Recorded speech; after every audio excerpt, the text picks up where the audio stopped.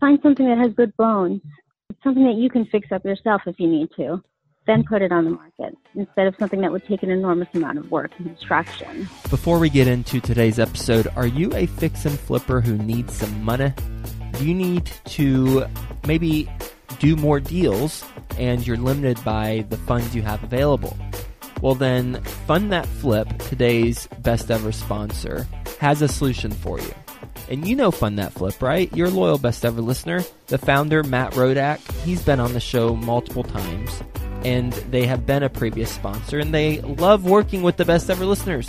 And they provide short-term fix and flip loans to experienced investors. They've got an online platform, makes the entire process super easy, and you can get funded in as few as 7 days. So if you're looking for a reliable funding partner, go to fundthatflip.com and mention that, well, you heard about it on the Best Ever Show. Best Ever listeners, welcome to the best real estate investing advice ever show. I'm Joe Fairless. This is the world's longest running daily real estate investing podcast. We only talk about the best advice ever. We don't get into any of that fluffy stuff. We've spoken to Barbara Corcoran from Shark Tank and a whole bunch of others. With us today, Cheryl Eisen. How you doing, Cheryl? Great. Hi, everyone. Nice to have you on the show, and everyone is giving you a collective hello back. I'm just feeling it for them. A little bit about Cheryl. She is the president of Interior Marketing Group, which is a premier luxury real estate staging firm, and recently expanded to turnkey furniture rental and interior design services. She helps move billions of real estate each year, with doing $1 billion in real estate in 2016 alone. Some clients include Kim and Kanye West, Ivanka Trump, Paris Hilton, a whole bunch of other famous people. So with that being said, Cheryl, you want to give the best ever listeners a little bit more about your background and your current focus? Sure, absolutely. Hi, everyone. I started about 10 years ago by selling real estate for the Corcoran Group. And I realized that it's very hard to sell real estate in New York City when there's so many great brokers to compete with. So I decided to start staging the properties, which is something I'd seen on TV. And as I started staging, my selling got more successful. And the brokers were saying, who staged this property? Can you stage mine? And I quickly became the stager to go to in real estate. And that's sort of where I made my name. So with staging, it's got to be an art and a science. I imagine, I don't know. I'm guessing there's an art and a science to it. So how do you successfully stage a property? I think it's just understanding marketing principles. I think it's that simple. I don't have any design background. I just sort of was watching what buyers were responding to in terms of what would make them buy a property one over the other. And it was really how they connected with a space. So when I look at a space, I try to figure out what's going to feel comfortable and homey to them without alienating them.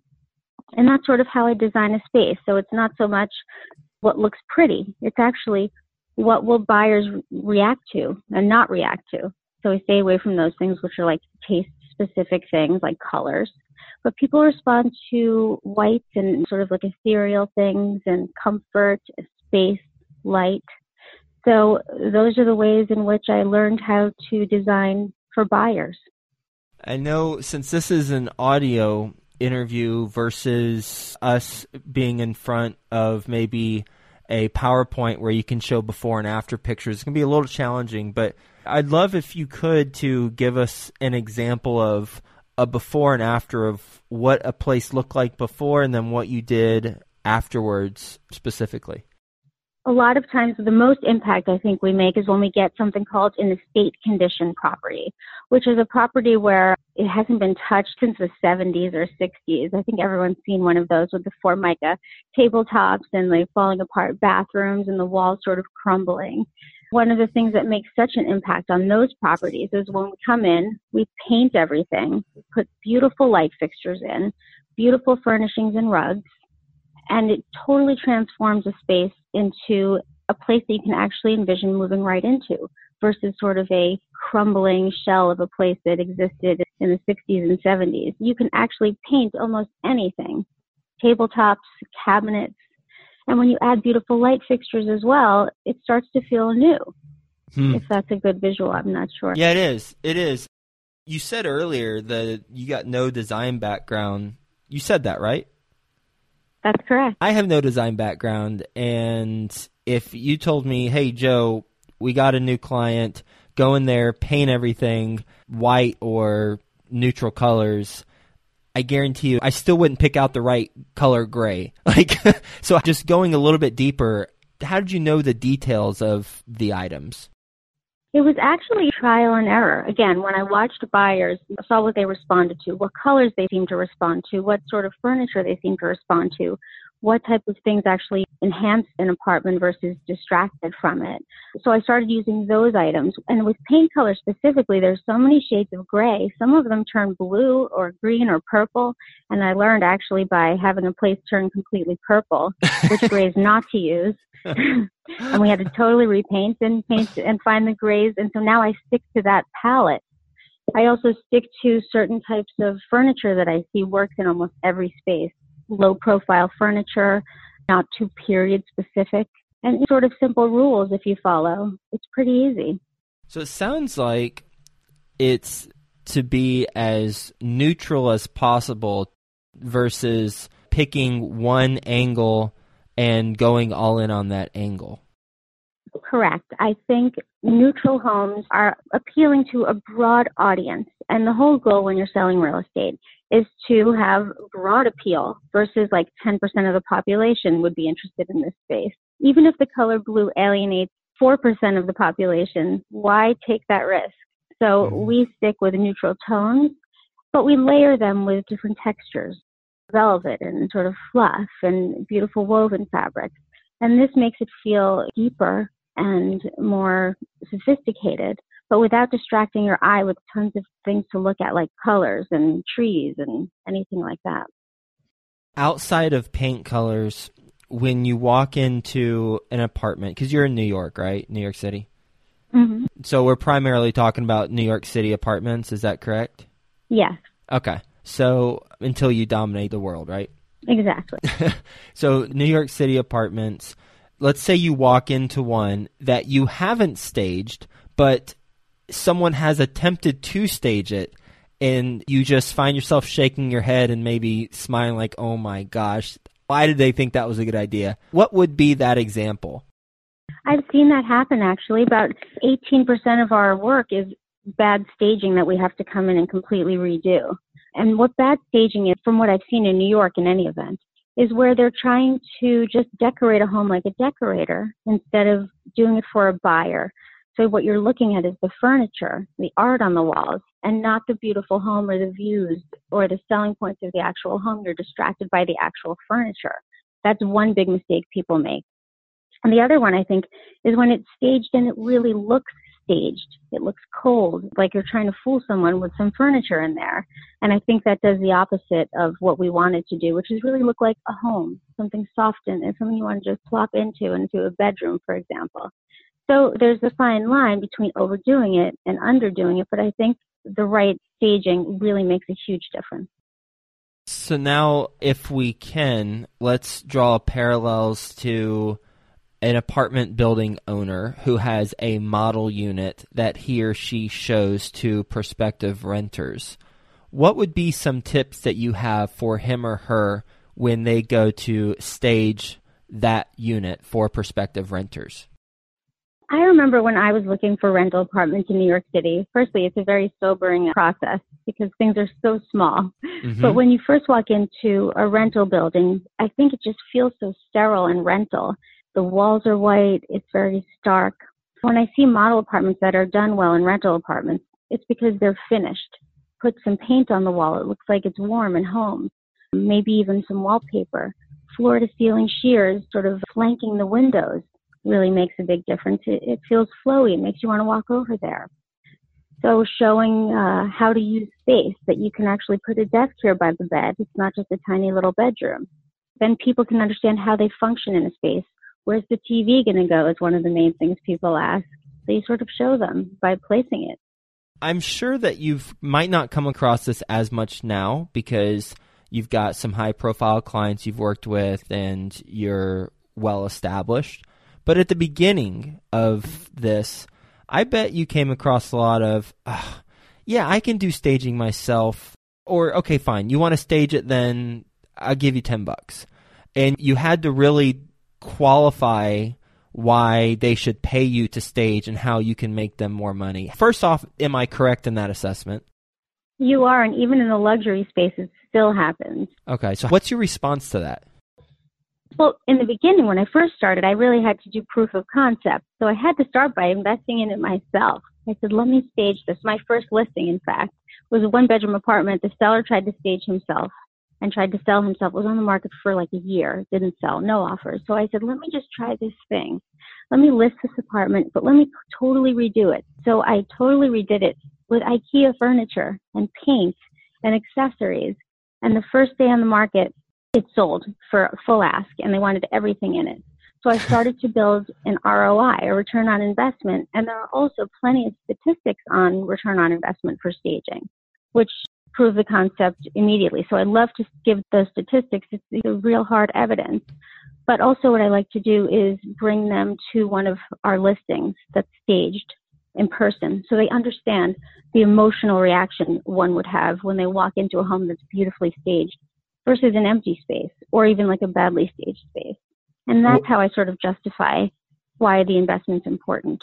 What's the ROI go-to stat that you use? It's different every year, but I think things sell for, 34% more than unstaged homes, sell for 34% more than unstaged homes. And they sit on the market half the time. So the statistics are very strong. And formula seems to follow the same statistics. So you can really do the numbers if you analyze tons of data in your little metro area. Mm-hmm. And where do you get the data from in order to look at stage versus unstaged selling prices? REBNY has a website, and I think there's a real estate staging association, but also REBNY, the Real Estate Board of New York, has statistics at the end of each year. Huh. And if you put in Excel or analyze the data, you can figure it out. Do you have music? Do I have music? Yeah, do you have music in your apartments when you stage them? Oh, how funny. I liked to put in soft jazz for a while, but I found people wanted to hear what was outside. So we have to turn it off because buyers or renters, they want to hear how loud it is outside the window. Do you hear birds chirping or cars honking? So I think that's an important selling part. I stopped doing that. Okay. We do, however, like to have a candle burning, but a very subtle one, so it doesn't seem like you're trying to hide anything. But it does put a person in a soothing mood, and that's been proven too from psychology things. So we like to do that. Where do you put the candle? We put it in the foyer. So the second you open the door, you're hit with like a very calming scent. Interesting. Do you think the people wanting to hear the outside noise is specific to New York versus if you're in Dallas, Texas, you can have some jazz on? That must be the case. But then you want to make sure that it's a type of music that no one's going to be irritated by. Mm-hmm. You know, some people are irritated by jazz. So you have to do the broad appeal thing anyway. But I think it is specific to New York or any city where there's a lot of noise outside the windows in most cases. Right. I think in a home in the suburbs, there might just be crickets, and that's okay. Based on your experience in staging and just as a professional in general in real estate, what is your best advice ever for real estate investors in terms of staging? When you're looking at a property to invest in, I would say don't get a property that needs an enormous amount of work. It's too much to do. It keeps it off the market too long. But find something that with some paint and some beautiful light fixtures and some staging, it can go on the market immediately, whether renting or selling. So find something that has good bones. It's something that you can fix up yourself if you need to. Then put it on the market instead of something that would take an enormous amount of work and construction. And I know you've said this a couple times, but I've been taking notes, and just so I make sure I have it in my notes, when you go into an apartment to stage, what are the maybe 3 or 4 things you absolutely will make sure that you do? I have some go-to things. For example, you can never have enough giant mirrors in a staging. You put it across from a window, for example, and suddenly there's double the window space, double the space in general, which gives a feeling of more space, and double the light. And these are things that buyers respond to. So giant mirrors, and they don't have to be expensive. You can get them at IKEA. That's number one. Mm-hmm. Number 2 is a paint color, because it'll look finished. As soon as you walk in, there should be a paint color, like a neutral. They're very subtle, nothing overwhelming. So that's number 2. And number 3 is light fixtures. They really make a home feel more custom, more unique. And they also create ambient lighting.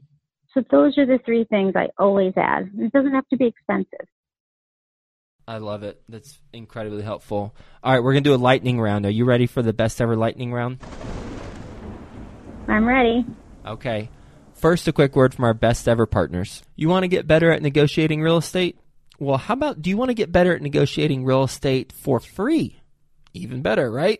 Well, go to fundthatflip.com/best ever. Fund That Flip, today's sponsor, has partnered with best-selling author Jay Scott to provide you with a free chapter from Jay's new book on negotiating real estate. I've read the book. Lots of good real-world case studies sprinkled in there, too. I love it when they do that. Go to fundthatflip.com/best ever to download your free copy of the chapter today. When it's Friday at 4:30 p.m., it's time for Entrepreneur Drinks Podcast, which is co-produced by Joint Ops Properties and Discount Property Investors. Join their end of the work week session as they tackle problems facing entrepreneurs. Listen and subscribe at entrepreneurdrinks.com.